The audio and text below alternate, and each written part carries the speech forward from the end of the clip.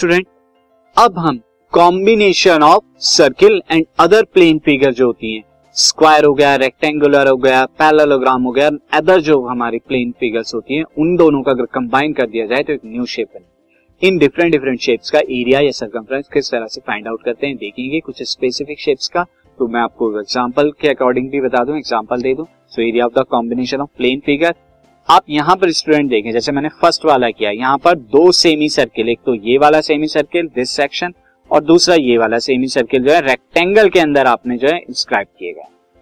यहाँ अगर आप देखें स्टूडेंट दिस फिगर, तो इस फिगर के अंदर ये एक मेजर सेक्टर आपका बन रहा है और नीचे की तरफ आपका क्या बन रहा है, नीचे की तरफ एक ट्रायंगल बन रहा है। तो इन दो की कॉम्बिनेशन है।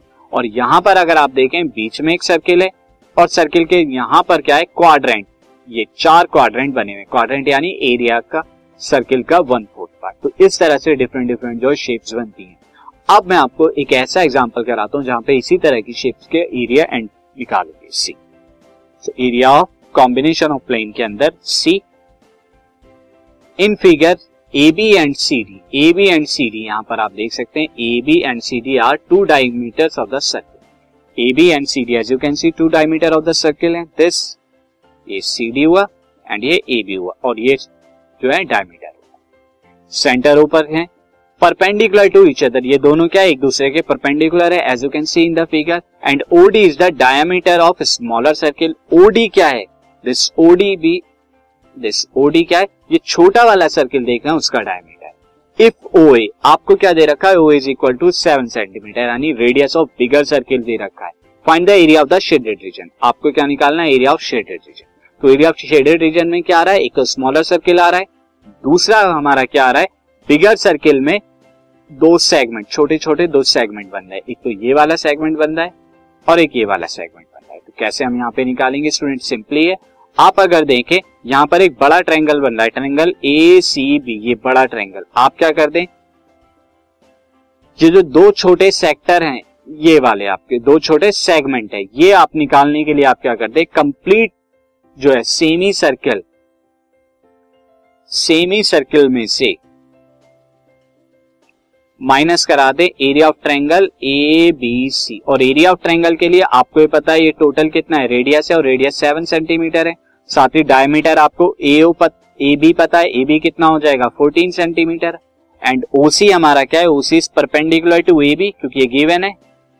तो आप क्या निकाल सकते हैं, सिंपली क्या होगा, राइट ट्रायंगल, और राइट ट्रायंगल में आप सिंपली आप कैलकुलेशन कर सकते हैं ट्रायंगल के एरिया।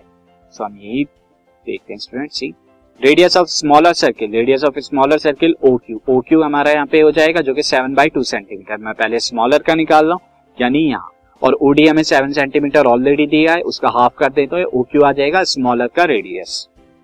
नाउ तो area of smaller circle is pi into 7/2 का whole square, 22/7 into 7/2 into 7/2। Calculation करने पे कितना आएगा, 38.5 centimetre.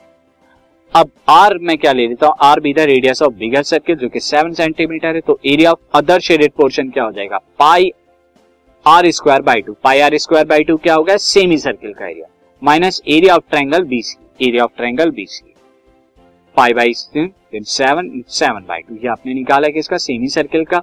Half OC into BA, ये क्या हो गया, लेंथ इंटू बेस, ये हाफ हाइट इंटू बेस, ये आपका जो है ट्रायंगल से आया।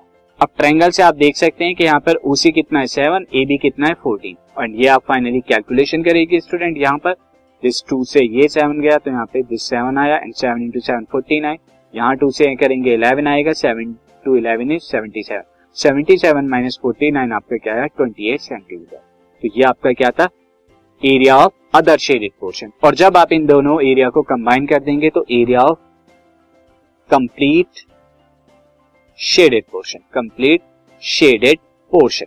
शेडेड पोर्शन का एरिया कितना आ जाएगा स्टूडेंट, आप यहां पर क्या कर दें 28 में प्लस करा देंगे दिस 38.5, तो आपका कितना आएगा 0.5, 88 यहाँ पर 16 कैरी 1 आ जाएगा, तो 66.5 सेंटीमीटर स्क्वायर।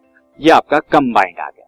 तो इस तरह से आपने क्या निकाला student, area of the shaded portion निकाला। अब कुछ और क्वेश्चन हम यहाँ पर करेंगे basis on the same concept अपनी थर्ड एक्सरसाइज से। सीधा exercise this podcast is brought to you by Hubhopper and Shiksha Abhiyan. अगर आपको ये पॉडकास्ट पसंद आया तो प्लीज़ लाइक, शेयर और सब्सक्राइब करें और वीडियो क्लासेस के लिए शिक्षा अभियान के यूट्यूब चैनल पर जाएं।